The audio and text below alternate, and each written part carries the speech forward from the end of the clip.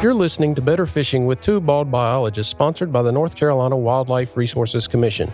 I'm Corey Oakley, the Assistant Chief of Fisheries Management for the Inland Fisheries Division. And I'm Ben Ricks, Coastal Region Fisheries Supervisor.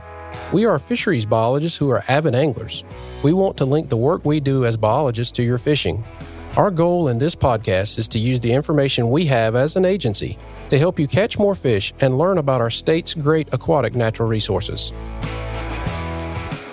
All right, guys, we are not live, but we are coming to you from the kitchen table of Corey's parents' house.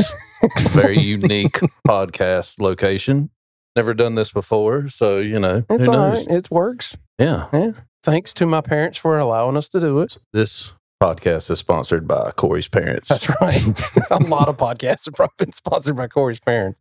Real quick, super thanks to everybody who's been sending us emails.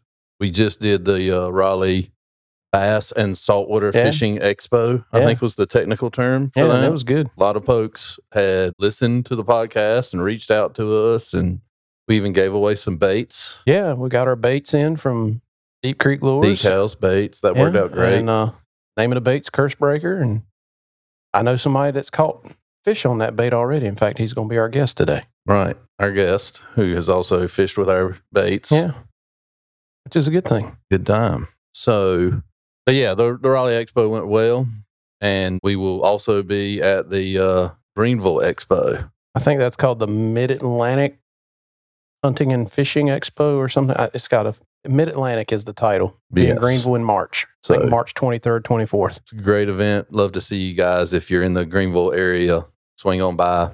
Maybe we'll chat with you a little bit. So, well, today we're going to talk about fishing, and we're going to talk about how you shouldn't move fish around. We're going to talk about how fish need water. All the good things. We can check all of those off the list real quick. Check our boxes. But we're also going to talk about fishing access in terms of where to go fish and also boating access, because that's a huge deal, Yeah. We build some of the nicest boat ramps that I've ever seen. So we got Nick Shaver here. Nick, what's your official title? I'm the Coastal Region Supervisor in the Land and Water Access Division for the agency. So Nick has got I don't want to say sordid. Let's say sordid. Let's That'd be say fine. sordid tail. That's sordid tail. His career with the Wildlife Commission, he has worked for every division we have except for finance. and enforcement. He hasn't been an officer.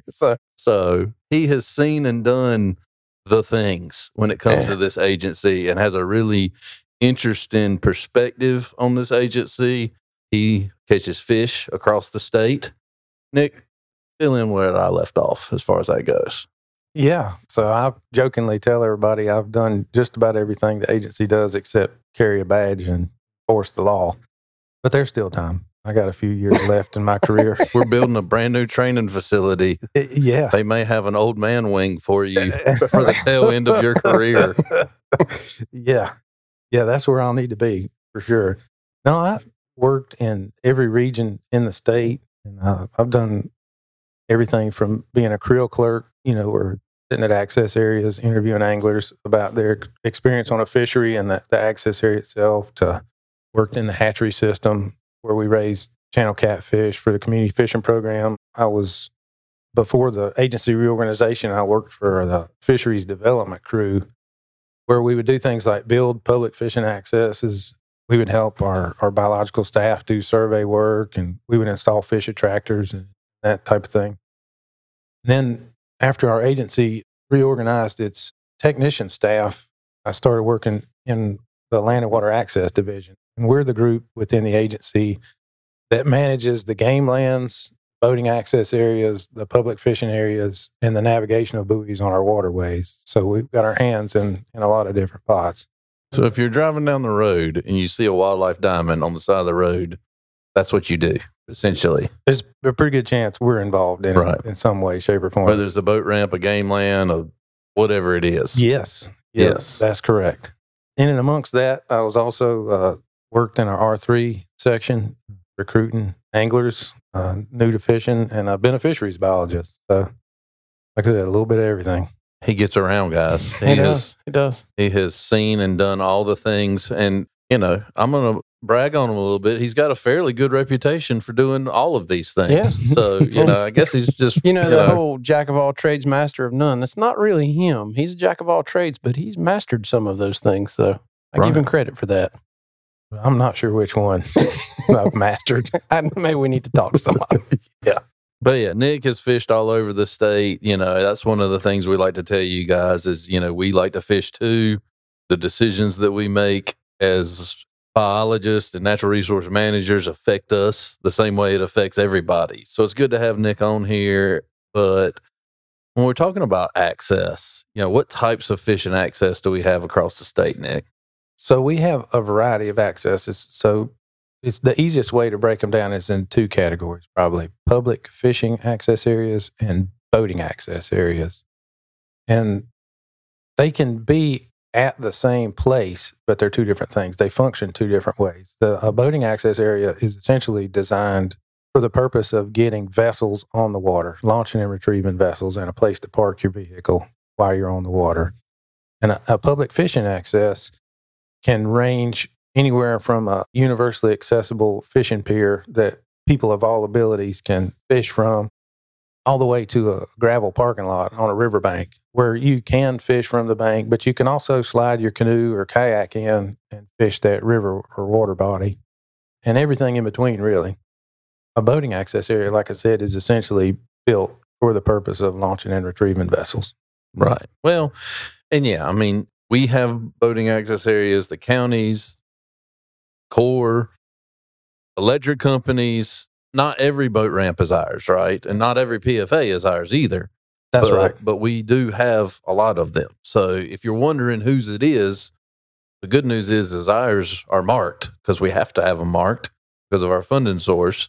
So if you're wondering if it's one of ours and you don't see a wildlife diamond, it's probably not one of ours. That's right. Unless you see some broken over posts or something where somebody backed up into one or something like that. So we deal with that too pretty regularly. But the converse is not necessarily true. So you could pull up to a place and see a wildlife diamond on a kiosk and it be owned by one of our good partners. Sure. But we manage those access areas through a cooperative agreement with that partner. A good example of that is Duke Energy, like you mentioned, electric company. What they have access areas all the way from Sutton Lake all the way to way up in the mountains and everywhere in between. They own the property that access area is owned, and many of those places function dually as a public fishing area and a boating access area. But we maintain those sites by cutting the grass, picking up the garbage, making sure the dock boards are screwed down tight, the signs are in place, the parking lot's striped appropriately, or the gravel is graded right if it's a gravel area. Anything that needs day-to-day operations, that's what our work group does. So what is it? I mean, I'm going to pitch a few things when I get on my soapbox here in a minute, but what is it about? Oh, you're going to get on a soapbox? Well, you did last time, and I guess it's my turn. That might be true. That's fine. He might do it again. We'll see. It's coming. Don't worry. What about our boat ramps do you think is important for our listeners to hear? I mean, you drive down the road, you see a boat ramp, you think nothing of it. You're like, yeah, it's a boat ramp. And, you know, I think for the most part, even myself included, I kind of take them for granted, to be honest. But they're a big deal. It takes a lot of planning, a lot of engineering. I would have never thought, and you may get into this, but I would never have thought that you need to have an archaeological, just go with it. You got to look for old stuff even before you do site prep or anything like that in most of our sites. So it's kind of crazy. You know, I mean, could be Indian or Civil War relics, and all of a sudden that's a deciding factor into whether or not you get a boat ramp or not. Like, I would have never even thought that comes into the equation. So there's clearly a lot more to it than, well, we'll just grade the side of the bank here and slap in some concrete and, you know, put up a wildlife diamond and call it a day. There's a lot more to it. There is a lot to it. And it takes a group effort from many divisions within the agency to make those functions. But I think the thing I'm most proud of that I like to tell people is the sort of vastness of the program. We have 250 boating access areas across the state.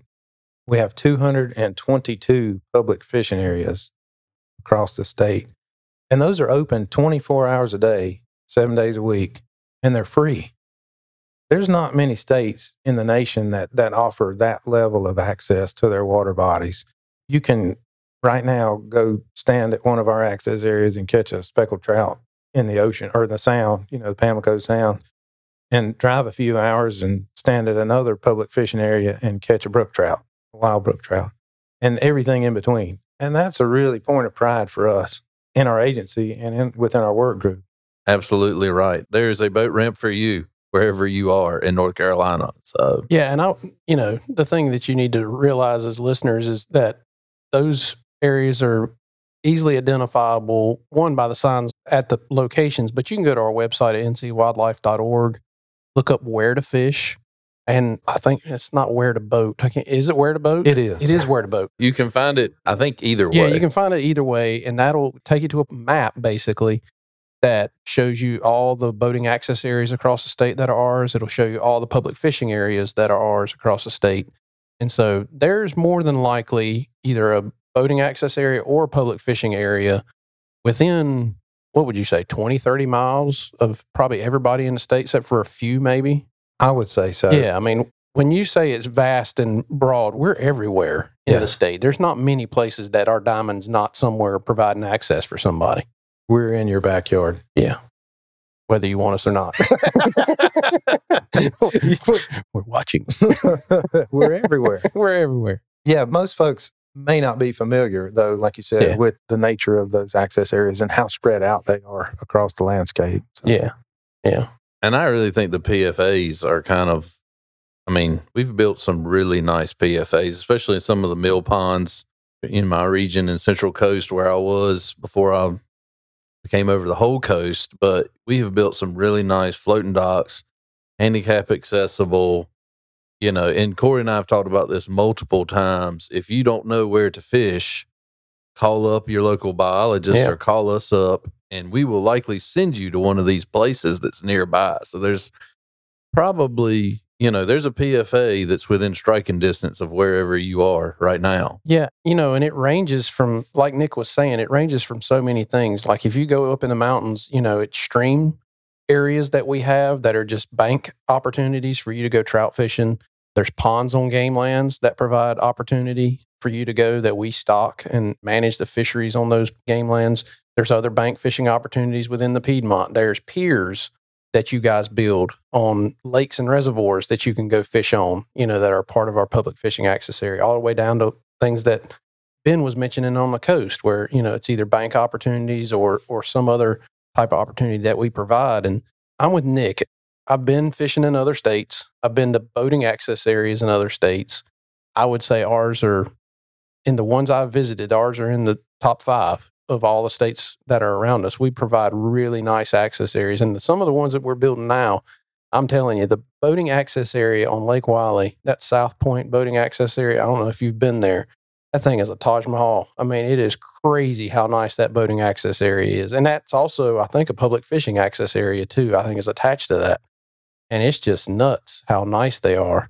And it's like Nick said, right now it's open 24 hours a day. Anybody can go. Obviously, you got to have a fishing license, but anybody can go and access those areas, and it's basically free, as long as you pay for a fishing license to fish, which that's a part of what you do anyway.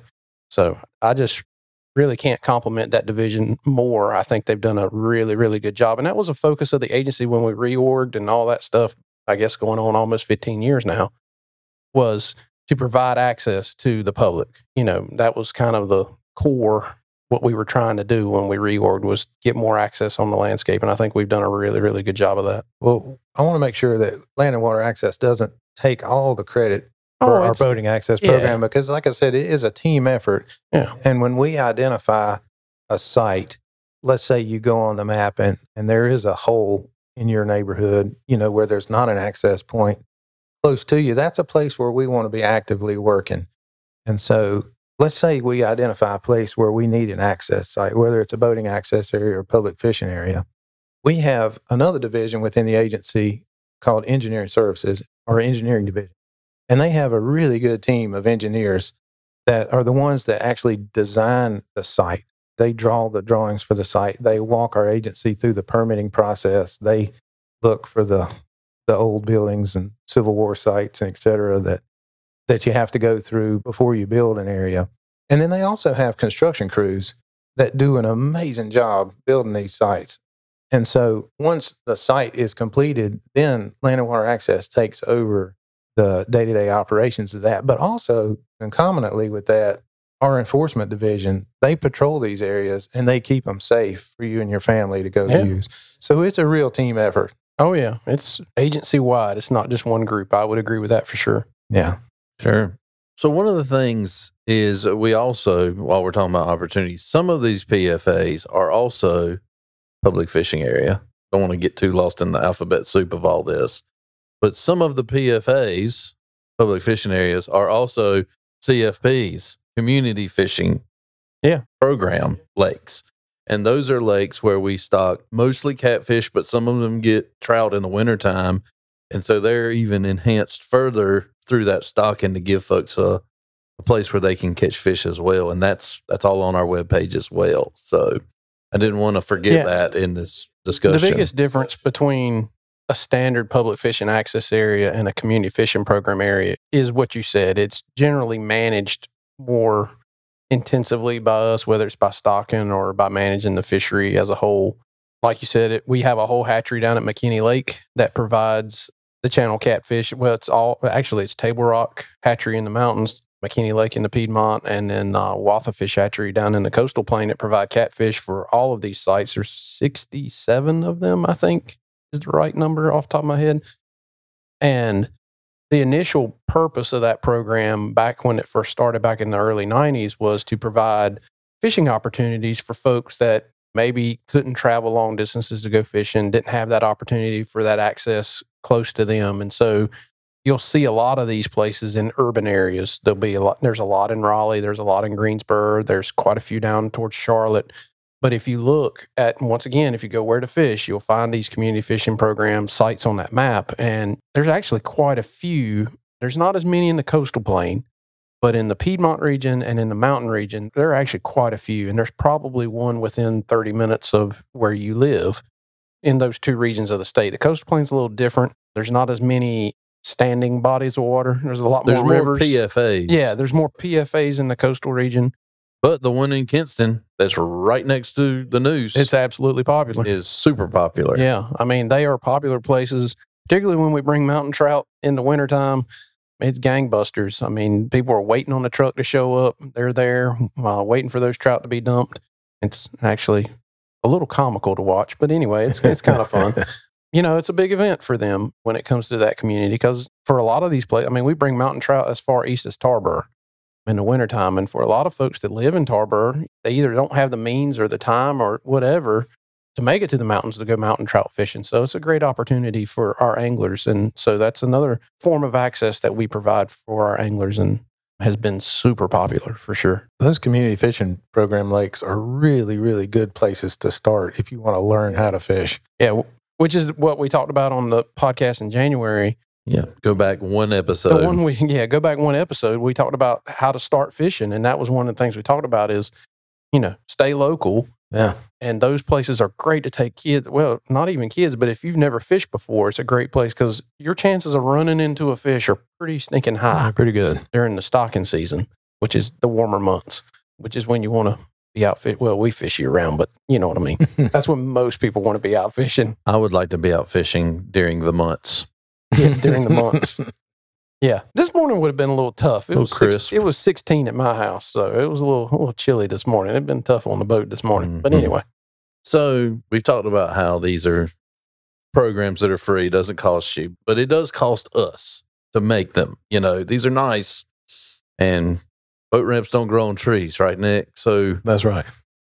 Where do we get this funding to do this? I think that'd be important for our listeners to understand that a little bit.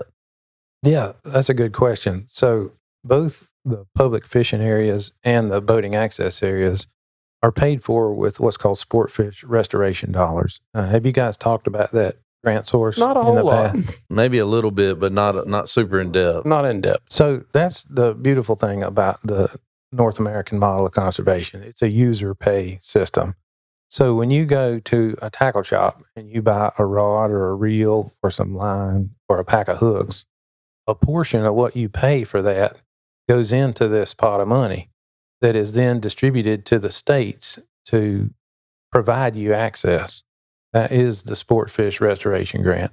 It also helps pay for hatcheries and research and other things, but a part of that goes to providing the public access. So that's one way. It's mandated. Yeah. Yeah, it's mandated in the funding that you have to provide access through those funds or it gets revoked, so it is mandated. And that legislation was federal. It's federal legislation, and it was enacted in 53. I believe that's right. Yeah. Yeah. The Dingell-Johnson Act. Yeah, Dingell-Johnson Act.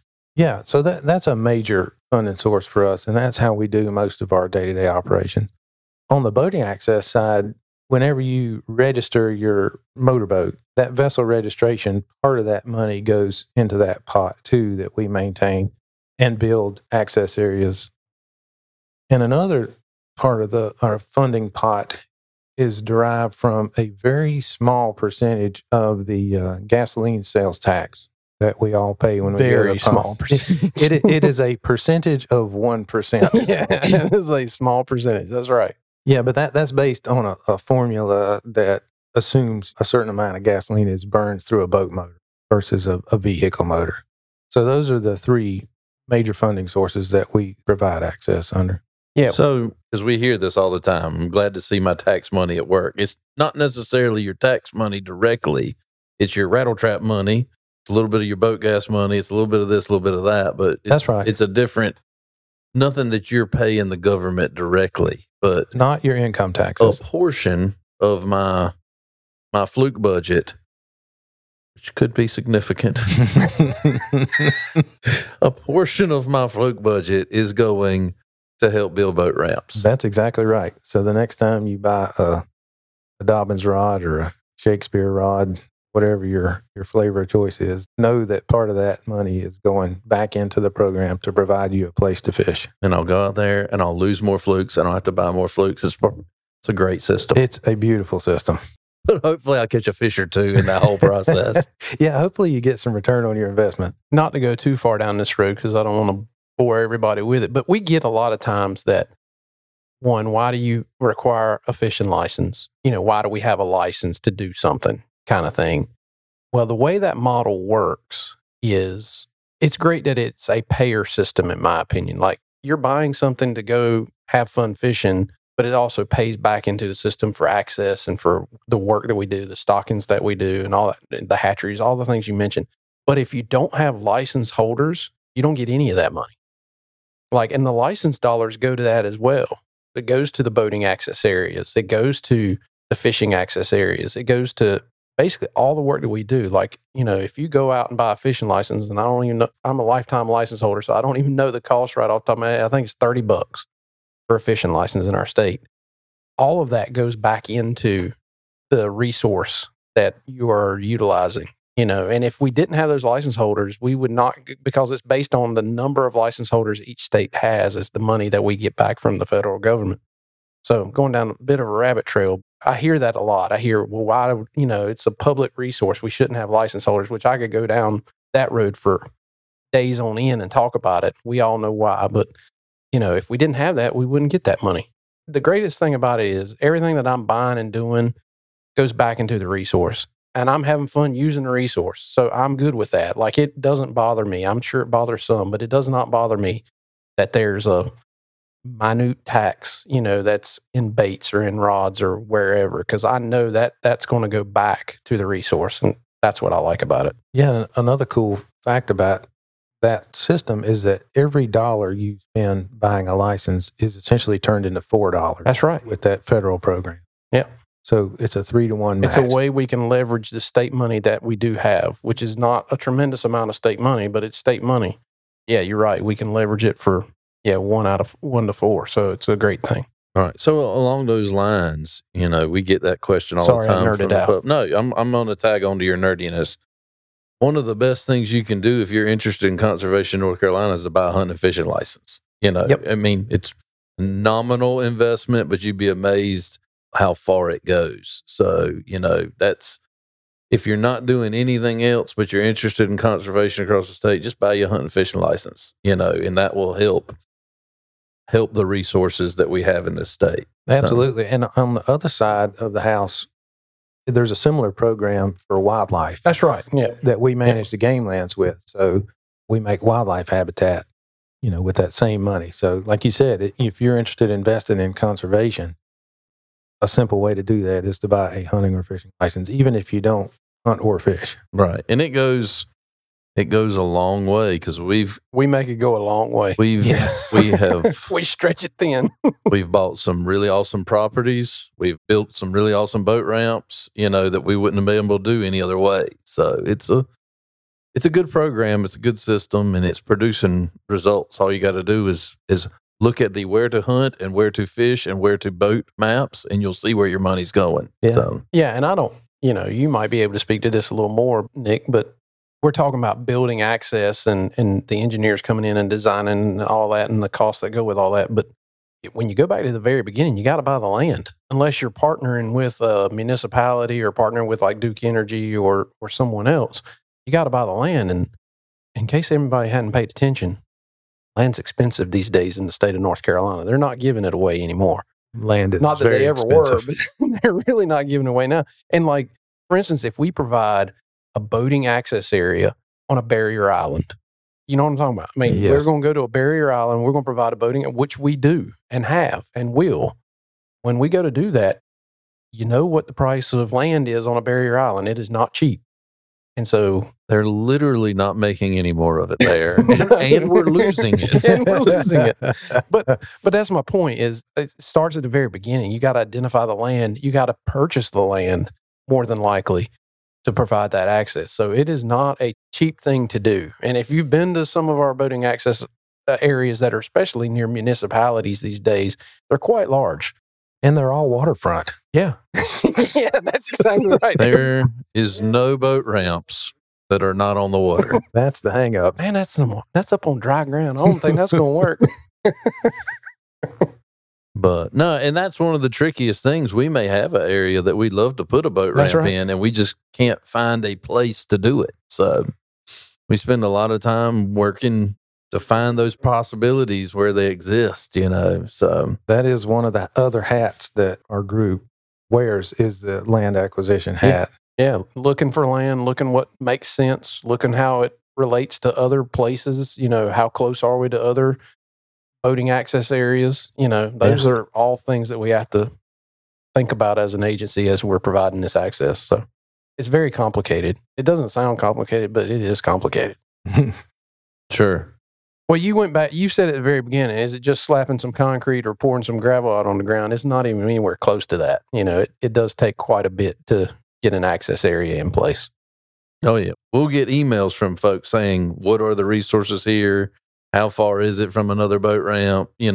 All of this stuff is vetted at multiple levels before they even think about making a purchase or moving a dozer around to do some site prep. So it's probably, if it moves fast, it's still several years to build a boat ramp. Yeah, That's right. yeah. I'd agree with that. And some of them are longer than that, depending on where they're at and the work that needs to be done. Yeah, they certainly can be. Yeah.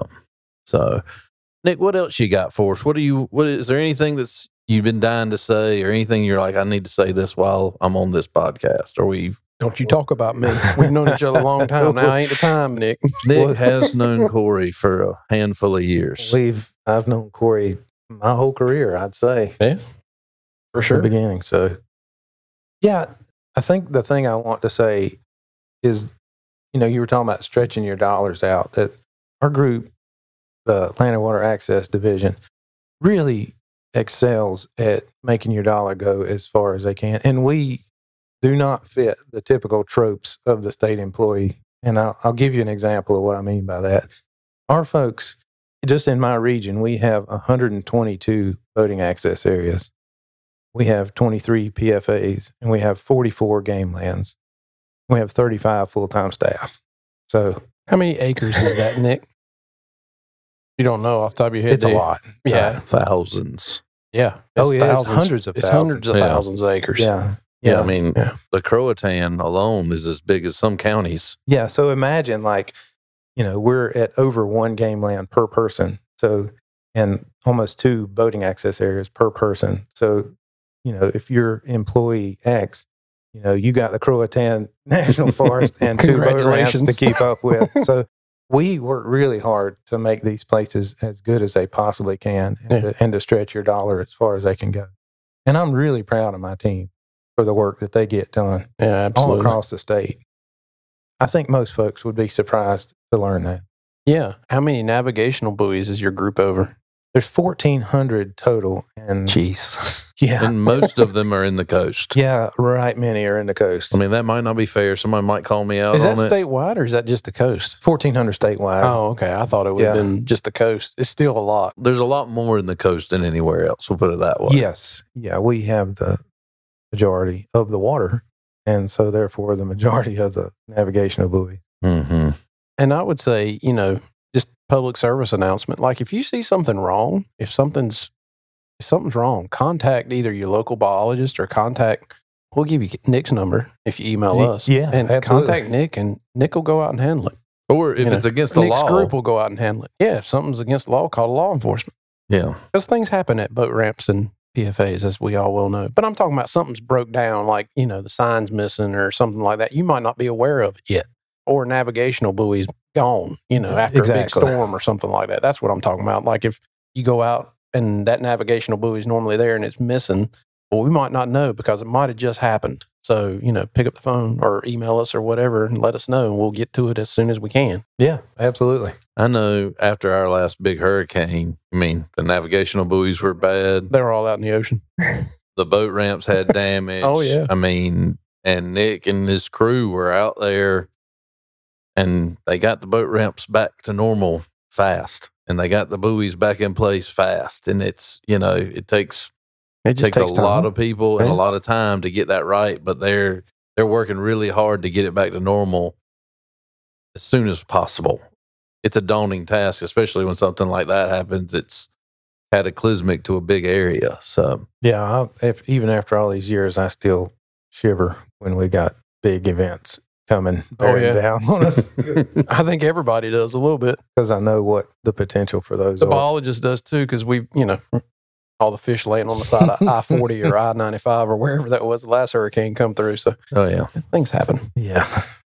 So do we want to talk a little bit about, this is our chance, right, to talk about boat ramp etiquette since we're talking about boat ramps? That's not where I thought you were going. I thought we were going to talk about Nick, but that's okay. Let's talk about Nick. Let's talk about Nick and see if we have time for etiquette. No, Nick may sponge it up after this. Grief. No, let's talk about boat ramp. Okay. Nick enjoys long walks on the beach. I do. Yeah. Okay, boat ramps. That's where we're going. Okay, so a little bit of a soapbox for all of us. But before we even get to that, Nick's crew, the Land and Water Access crew, let's be official. It's statewide. It's not just Nick's people. Not just the coastal region. But the division that takes care of our boat ramps does an excellent job. They are on the road. I live near one of the depots. I see the trucks coming and going all the time. They're mowing grass. They're picking up trash. They're doing this. They're doing that. They're fixing the docks as regular as possible. It is a full-time, most of the time it was what they do in the summer, but they do it all year long.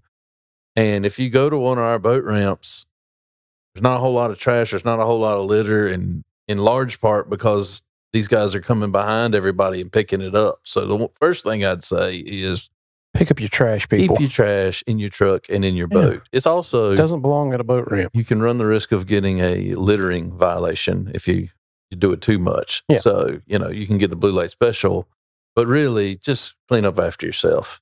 Just be a human being. It doesn't matter if you're at a boat ramp or sitting at a table in Corey's parents' house.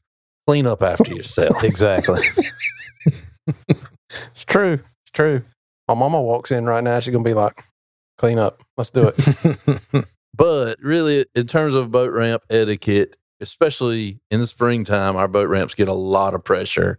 Crappie guys, bass guys, striper guys, shad guys, everybody's going in a million different directions. It's great. It's awesome. Why they're here. It's what we built them for, was for heavy use. Yes, sir. But to speed things up, it's best if you have your boat ready. Don't block the ramp. When you come back, have everything picked up. Don't block the ramp. The ramp itself is not the place to prep your boat. Yeah. In a lot of our places, there is a make-ready lane and a tie-down lane that's delineated. Not every access area has that, but make use of that make-ready lane and know your own ability. Know how familiar you are with your vessel when you pull in. If you launch your boat 2 or 3 times a week, there's a pretty good chance you can get that thing in the water in about a minute. But if you're doing it once a year, yeah, don't do that on the ramp. Yeah, exactly. Yeah, so just make sure everything's good to go before you start backing down the ramp. That's maybe, I was going to make one suggestion about boat ramp etiquette. The other thing I'd say is those that aren't using the boat ramp, as we see this a lot, people that are just traveling around, hey, if you're listening and you don't fish, but you like to go to the boat ramp and watch, don't block the boat ramp. Don't put your car right like sideways across the boat ramp to block boats, because that happens a lot. You'll see people pull in, and that's fine. I mean, they're there for you to look at the water. That ain't no big deal. But park your car in a spot, get out, go look at the water, come back. Don't block the boat ramp with your car. We see that a lot at Weldon. Yeah. So that's why I'm pointing it out. Well, I mean, it's one of the busiest boat ramps in the spring, and people from the community just want to see what's going on, which that's fine, but it's a huge parking lot. You know, park your car, walk down to the water. They got places for you to look at things, but don't block the boat ramp with your car and just sit there. And that happens a lot.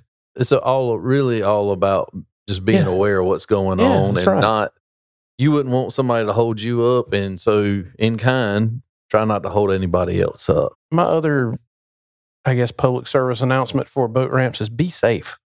Absolutely. Like, a lot of bad things happen at boat ramps. People get in a hurry. Yeah. And don't take their, I mean, I've seen trucks completely underwater because they didn't put their parking brake on, and they didn't put it in park because they were in a hurry. They were trying to rush through. And just take your time, be steady, be safe. We get that you want to go fast, but if you put your truck in the water, that will slow things down significantly. Significantly. I mean, it's also a good place to wear your PFA, because that's typically where you're stepping from boat to dock or stepping out on a trailer or something like that. And I mean, it takes one misstep and then you're in the water. And this time of year, if you're in the water, you're in trouble. It's cold. You know, it's cold. So just be safe. And I see a lot of people do a lot of things at boat ramps. I'm just like, my word, what's going on here? You know, there's a lot of accidents that happen at boat ramps that are needless because we're either in a rush or we just didn't think about safety when we started. That's my point. Absolutely. Be safe. Yeah. What else we need to talk about today? We've talked about boat ramps. We talked about etiquette. One other thing on etiquette. When you decide it's time to head back to the ramp, pack everything up there. Like, that'd be nice. If you're in Cove X, I mean, unless there's the like bend, weather coming or something. Yeah, go ahead. While you can take all the time you need, pack up whatever you can out there on the water. So that way, when you get to the ramp, you're all business on the trailer. You know? Yeah. You're not putting your rods up. You're not, you know, all that stuff. Because, I mean, you can block a boat ramp from the boat by just sitting there at the dock, you know, putting all your stuff up, and your boat's sitting right beside the boat ramp. Some of these boat ramps are one lane at the back of a little bitty canal and that kind of thing. So they're kind of one way in, one way out, you know, pretty tight. Now, other boat ramps got a lot more space, so it really just depends. But the other one that I would add to that is if it's a paved boating access area with striped lines, parking spaces, if you're in your car with no boat trailer, park in the short parking spots. The long parking spots are designed for vehicles with trailers. And a lot of them now have that sign says no trailer park. What is the sign that says single car use or something like that? Single car or trailered vehicle. Yeah. They have the signs demarcating each parking spot. So please do that as well, because it's hard to park a truck and a trailer in a single car parking spot that doesn't have space. And remember, if you're at an access area that does not have lines and you're the first person there, you set the pace for how everybody parks the rest of the day. Tone. If you park like a jerk, everybody's going to have to park like a jerk. Be a trendsetter. That's a lot of responsibility on the first it's person all there. on you. That's right. Yeah, if it's a gravel parking lot, it's all on you to get it right. No pressure. Yeah, no pressure. None at all. So I can tell you right now, we're going to get a lot of emails about boat ramps and PFAs and things that need to be done and things that should be done and things that might be done or things they'd like to see. And I'd like this boat ramp here. right. Yeah. And so what I'll say is that's fine. Send us the email. We'll put it together and send it to the right people. And maybe it'll line up with some of the things that are already on the list, and maybe it won't, but we'll be happy to pass that information on to Nick and the other guys who are over this. And you may be surprised to find out that, there already are plans That's afoot. right. I'll also say on the other end of that spectrum, I have no idea because I'm not in the boating access area world. I know there's a list for installing boating access areas across the state. So there's already a list that we keep. So, we might add to that list if you come up with a great one. We'd be excited about that. But as far as public fishing access areas, it's in the hundreds of public fishing access areas that we have in the docket to provide when we get the money. And they move around on that list. Some get more important over time or something like that. And some go away because people decide, the municipality or whatever that we were cooperating with, decide they don't want to do it. But it's in the hundreds of potential public fishing access areas that we have. So it's not like we're not looking for them. We have a whole group that's what they're doing. That's part of what your guys are doing, is looking for places you mentioned that earlier, looking for places. But yeah send them on. I may just synthesize that all and then send it to Nick. Yeah, we'll just send the book to Nick when we get it. Just be like, here it is, Nick. This is what the people want. Provide the people what they want, Absolutely. Nick. Which you like doing. I do. You love that. I've known you for 20 years, whether it's been us talking about fish or whether it's been us talking about access or whatever it might be. You have a passion for providing the public what they want and what they need, whether that's you working as a fish biologist or whether we go back 20 years ago to when you were working on the CFP stuff and working at the hatchery and all that. That's been your passion all along, for as long as I've known you anyway. Yeah. Yeah. He's a good dude. I've known him for 20 years, 20 plus years now. We have stomped in streams together. We have sweated our butts off together. My butt's still there. Yeah, we've done a lot of different things for sure. Well, I can say, because I work with Nick as well, not as long as you guys have, but he definitely has the resource and the anglers and the hunters at the heart, and that's when he's trying to do something. He's come up with some out of the box things, and probably still will, that have worked well. So, absolutely. I know a lot of times, especially when you're frustrated, you're like, nobody's really thinking about what I need. And Nick probably has in some shape or form, depending on the issue. So, and since I'm in the position I'm in now in Raleigh, I've got to know a lot of the people that work with Nick, work around Nick, some of his staff that works in the coastal plain with Nick. Most of his employees have that same mindset about trying to provide that access for the public. That's their passion. That's why they got into what they're doing. Whether it's you guys are, lighting a fire on a game land to provide habitat for wildlife, or whether it's working on boating access areas or public fishing areas, wherever you might be, I can tell you that group of individuals, they have a real passion for providing access and providing opportunity, whether it's somebody that looks like me, somebody that doesn't look like me. Thank God there's people that don't look like Corey. Yes. Thank God, you're right. Because we all, be a rough world. But you know what I mean? It's amazing the different opportunities that our agency is providing, and your folks are leading that. And so I'm appreciative for that for sure. I'm super proud of our group. Yeah, you should be. The men and women that work in it are filled with passion. And they treat the land like it's their own property. They treat it like it's theirs. They care about it. They want it to be good. Somebody shoots a big deer or catches a big fish, they're as happy about it as anybody. Absolutely. So, yeah. One of my favorite things is to see a big fish or a big deer or a big bear that came off of public lands or a public access area. Sure. Yeah. That's the whole game. Absolutely. So is it time for questions? It seems like it. Okay. It seems like it. So before we get there, you guys send your questions in. We've got a little bit of swag. Yeah, we now have a shirt, the Curse Breaker bait, and decals. So just so you guys know, it's not why he's on the podcast, but Nick, that's official first catch of a fish on the Curse Breaker. Yeah. So when we say Nick fishes fishes. Nick fishes more than me. He doesn't, maybe not fish more than Ben, but they're in a close neck and neck race. It depends on the week. Yeah. It does depend on the week. Yeah, I think we gave Nick a pack of those baits, and within 24 hours... Within 24 hours, he shot us a picture of a fish. He shot a picture with the old curse breaker hanging out of the mouth. Yeah. So it works. It works. In the hands of the right person. Congrats to us. It can work. So we've got the curse breaker. We've got some shirts. Who would have thought a fluke would work? I would have thought a fluke would work. Yeah, well, that's true. We've talked about that. Flukes work. It is a little loud. You know, if you're crystal clear, gin clear water, it may not be the bait, but we'll work on that for next year. Maybe we'll make one on, curse breaker 2.0 that's for clear water. That's right. Unless you're chasing Alabama bass or smallmouth. And then they'll chase it down in a minute. Smoke it. They love high vis for sure. Yeah. So if it's flashy, they like it. So between that today and the last time we drew a name for the prize pack, we've drawn another name. Okay, so as you guys know, we got some swag, and we've got a winner for this week. The people who have emailed us since the last recording, we've thrown all their names in a hat and selected Jacob Prestapino.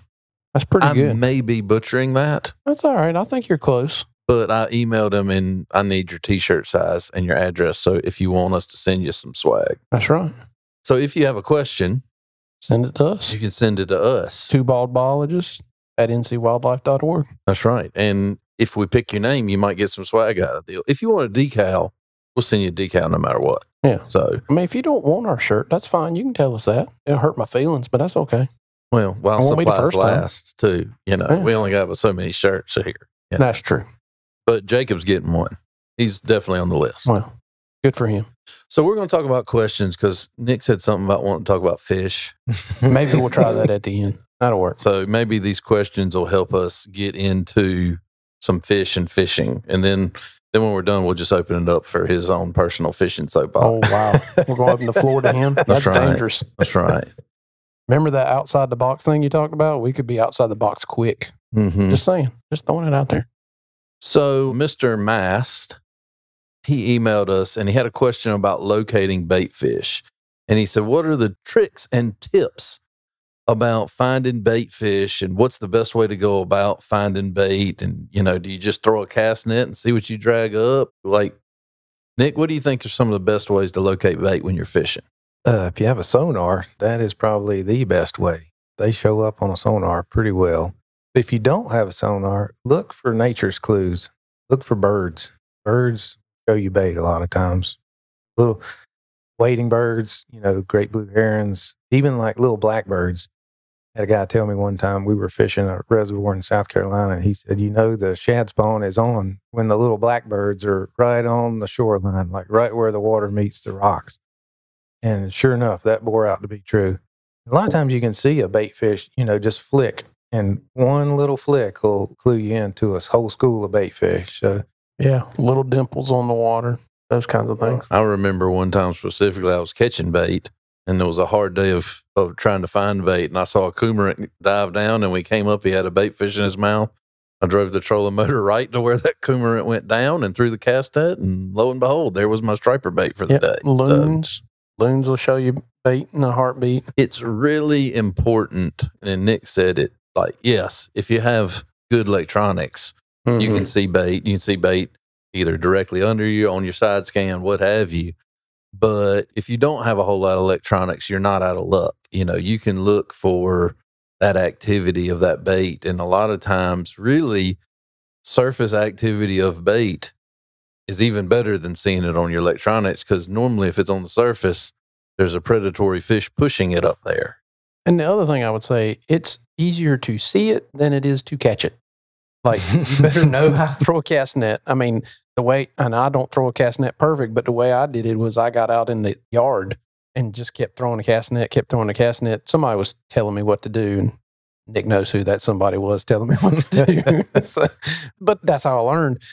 But these fish are pretty spooky. They can see well. They can see your net when it's coming. I mean, there's a lot that goes into catching bait with a cast net versus just seeing bait on the sonar. Absolutely. I must have said something profound. Y'all went silent on me. We did go silent. I was just thinking about you out there throwing the cast net and In the yard? your pancake to banana ratio. Oh, my banana ratio was high. Million to one. Yeah. Those of you, a pancake is a perfect circle with the cast net. Anything less than that is a banana. And the closer you get to something that looks Sometimes there's a taco. real banana-y, the less likely you are to catch a bait fish. For sure. When you throw a taco, just reel it back in. Yeah. There's no point in letting it go. Yep. And if So- your banana ratio gets just way too unmanageable, you can just go to the wood pile, dig up a good old fashioned worm, chase a cricket down. That's right. That's right. That is There you also go. a bait. That is. That's right. There it is. For sure. Shovels work too. You Absolutely. can use that shovel to bury your cast net if you get too frustrated. That's exactly right. There have been days I have thought about that. So, Mr. Blaylock, he had a question about pay lakes, which is always an interesting subject. Mm. He says, how is it legal for pay lakes to put fish in them, especially when they get the fish from a different state or take the fish to another state? And isn't that some sort of violation? Wow. It depends on the lake, and it depends. Most of the pay lakes are private waters, so they don't have to have necessarily a stocking permit. I mean, if it's a private body of water, you can, short of fish that are listed in our digest that are illegal to possess in the state of North Carolina because they're so damaging. But most of the pay lakes are catfish and or carp. Yeah. And so those are not on that list. So you can stock private bodies of water with those fish. You can bring them from outside. I mean, we talk about moving fish all the time and how that's not a great idea. It's the one time that you can. It still may not be a great idea. It may not be a great idea, but I mean, it's on private land, so we can't regulate that. And they're often not that big. I mean, they're not that big. Most of them aren't that big of a lake. So No, but it has to be a private body of water. I mean, that's the key. And so that's why those pay lakes can operate that way. And yeah, I mean, there's nothing against, you going out and catching blue cats and flatheads and carp are generally what's in these pay lakes, but there's nothing against you going out and catching a blue cat at, say, somewhere on the Yadkin PD and taking it to, that private body of water and releasing it. That's very legal. So that's just how it is in the state of North Carolina. Whether you like it or don't like it, it's how it is. I don't know if we answered that very well, but it's not a violation if they're doing it right. It's not a violation if they're doing it right. I think that's the answer to that question is you have to make sure they're doing it right. And these places are inspected and evaluated. But I would say that, moving fish around, we've talked about that on the podcast multiple times, how that can be very dangerous. Bringing something from one body of water to another body of water when you don't know where it's been, at least in terms of things that hitchhike on those things. You can bring in an organism that you don't even see into your lake. So they are somewhat living a dangerous game by doing that for sure. So we actually talked to the next guy at the expo. Oh, good. So I'd already picked his question. So his question, Mr. Holt, calls himself the slab misser because he says he's a good bass fisherman, but he says he's frustrated with the crappies. And he didn't ask about crappie, like tips, but maybe we'll say use a straight tail because that seems to always work. He had a question about his leftover minnow bucket and what he should do with those minnows. I remember him now. Yeah. When he's done fishing, he bought them. They're in the bucket. He's done fishing. He's got 3 dozen minnows left over. What does he need to do with those? He needs to throw them in the woods. He does not need to dump them back in that body of water. It's actually illegal. There's a rule against that. You should not dump your bait fish back into the body of water if you've bought them or purchased them or brought them from somewhere else. Now, if you collected those fish, like say you're out at Lake Norman and you collect alewife and you put those alewife back, that's not illegal, so to speak, because they're from that body of water, but you got to be able to prove that, which might be difficult. And the reason, other than it's illegal. It goes back to what we just answered. Don't do illegal stuff. You could bring stuff in. You could bring those fish aren't native, more than likely. They were brought here. Most of the bait fish were brought here from Arkansas, out of hatcheries out of Arkansas. And there's a lot of things going on in the Midwest, if you hadn't paid attention, to carps that are in the Midwest that are causing lots of damage. And when they're little, like these fish are little, they're hard to tell the difference between for sure. There's a lot of things about moving fish around that are just dangerous. So that can cause a lot of problems. All right. So we've handled our questions. Nick wants to talk a little bit about fishing for a minute. Yeah. We got time Thank to talk goodness. about fishing? Yeah, we got a few It is a minutes. fishing podcast, right? It is a fishing podcast. Okay. Can't be all business all the Nick, time. You go to one of our fine boat ramps, you launch your boat, and you go fishing. Well, you're allowed one bait. What's it going to be? No. It is going to be a 3/8 ounce War Eagle spinnerbait, double willow with a blue pearl shad skirt. And I'll drop a little tidbit, go a little further. I mean, you're tidbitting it up as it is. It's not just any 3/8 War Eagle double willow blue pearl shad spinnerbait. Do not buy the one at your local big box store. Go to your local tackle shop. Then the difference will be a hand-tied skirt versus a slip-on skirt on that spinnerbait. And the one with the hand-tied skirt is the deal. I would agree. A lot of my spinnerbaits are tied on with various strings or dental floss or something because the slip-on skirts just don't last. No, that is the lure I have tied on 12 months a year when I go bass fishing. I've caught fish in 39-degree water and 92-degree water and everything in between. Mm-hmm. That's not a bad call. I don't know that anyone's ever said spinnerbait to that question. No, that's the first. So, but it's a good choice. It's a good choice, yeah. And you can catch striped bass on it, white bass on it. I've even caught large crappie on it, catfish, bowfin. Lots of things that lead to spinnerbait. That's the truth. Redfish. Flounders. Flounder, yeah. Lots of things. Bowfins will take a spinnerbait and make it unusable. Turn it into a figure 8. They will untie your hand-tied skirt. It's amazing that those fish are strong. They will do a number to a spinnerbait for sure. Yeah, they're mean. One place in North Carolina, where would you want to go? Don't give a honey hole up. Just one place that you I mean, love. you don't have to say third stump on the left. No. But No. a general area. General area would be High Rock Lake. That's fair enough. That's my favorite bass fishery right now. Gotcha. And, where I live, I do a lot of inshore fishing. So Sure. I'm a long way from High Rock Lake now, but that's hands down. That was your favorite. bread and butter for a long time, though. Oh, yeah. I like that place a lot. I sent Nick tips and tricks of the day for about 2 months. And then he told you to get lost. I didn't realize what all I gave him until he started putting it to work. So I need to go back in my text and read them again myself. Well, I'll tell this Nick story and then we'll probably be done. But we, as a group of biologists that know each other and known each other for a long time, we have an annual fall speckled trout fishing trip in North Carolina. We generally are in the lower Neuse, lower Pamlico rivers because that's where I'm from. And I invited Nick, and there's another guy who will probably be on the podcast at some point. His name is Rick, who runs McKinney Lake Fish Hatchery. And I invited Nick and Rick because they fish together all the time and are good friends. I said, come on down, we're going to trout fish. And they're like, yep, that's cool. And of course, I grew up trout fishing.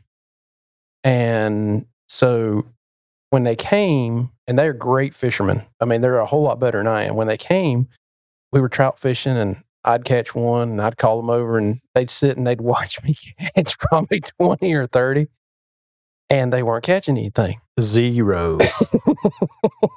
Nothing. And this went on for a couple of days and it felt like years. And Nick had to go do something for the Wildlife Commission. This is the very first trip. I'll never forget it. Nick's like, I got to go. He's like, I can't stand being here anymore watching you catch fish. Well, that trip started with bring anything pink. I know. Detail-oriented, Nick, that's 3/8 ounce hand-tied skirt, double willow. And I'm like, what do I need to catch them? And of course, anything pink. So like a Sharpie? Yeah. like some construction paper? Thimbles. What are we talking about? Pink trick worms? What? I don't know what these things bite. I've never fished for them in North Carolina. The funny part about that was he brought something pink, and I had fished a week before, and they weren't hitting pink, and so I'd never fished with anything pink. He was Remember so what mad I told you? Strike that. Yeah, he was so mad at me. But the reason I tell this story is it didn't take long. By the next year, them two fools were out fishing me by a quarter mile. So they were the ones catching all the trout, and I was sitting there going, how y'all doing it again? So it does not take Nick long to pick up on what's going on. He's that good a fisherman. So you might imagine that you get the same answer every time. Thought I'm on. anything pink. Yeah. And that's exactly what I get. Anything pink. Just, that's what you need to use, Corey. Just anything pink. I'm like, all right, shut up. It's all right. That's how you going to treat me. That's okay. You've made a trout fisherman out of me. I love it now. Yeah. I've got a lot more easy access to it now than I did then.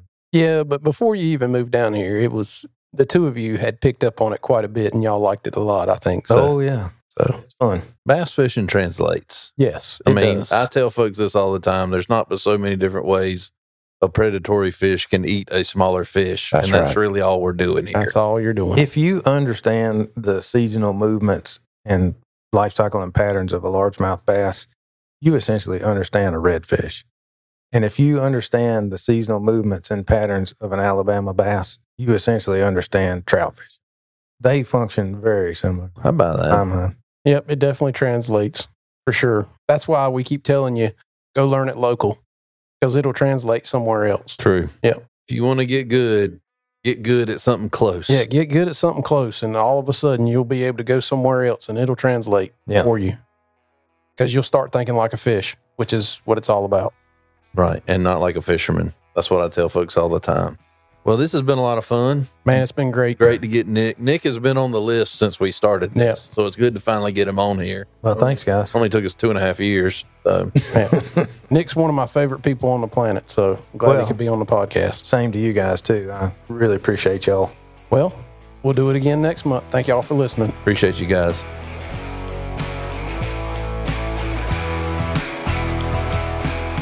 Thank you for listening to the North Carolina Wildlife Resources Commission's podcast, Better Fishing with Two Bald Biologists. For more information, please visit ncwildlife.org or email us at twobaldbiologists@ncwildlife.org.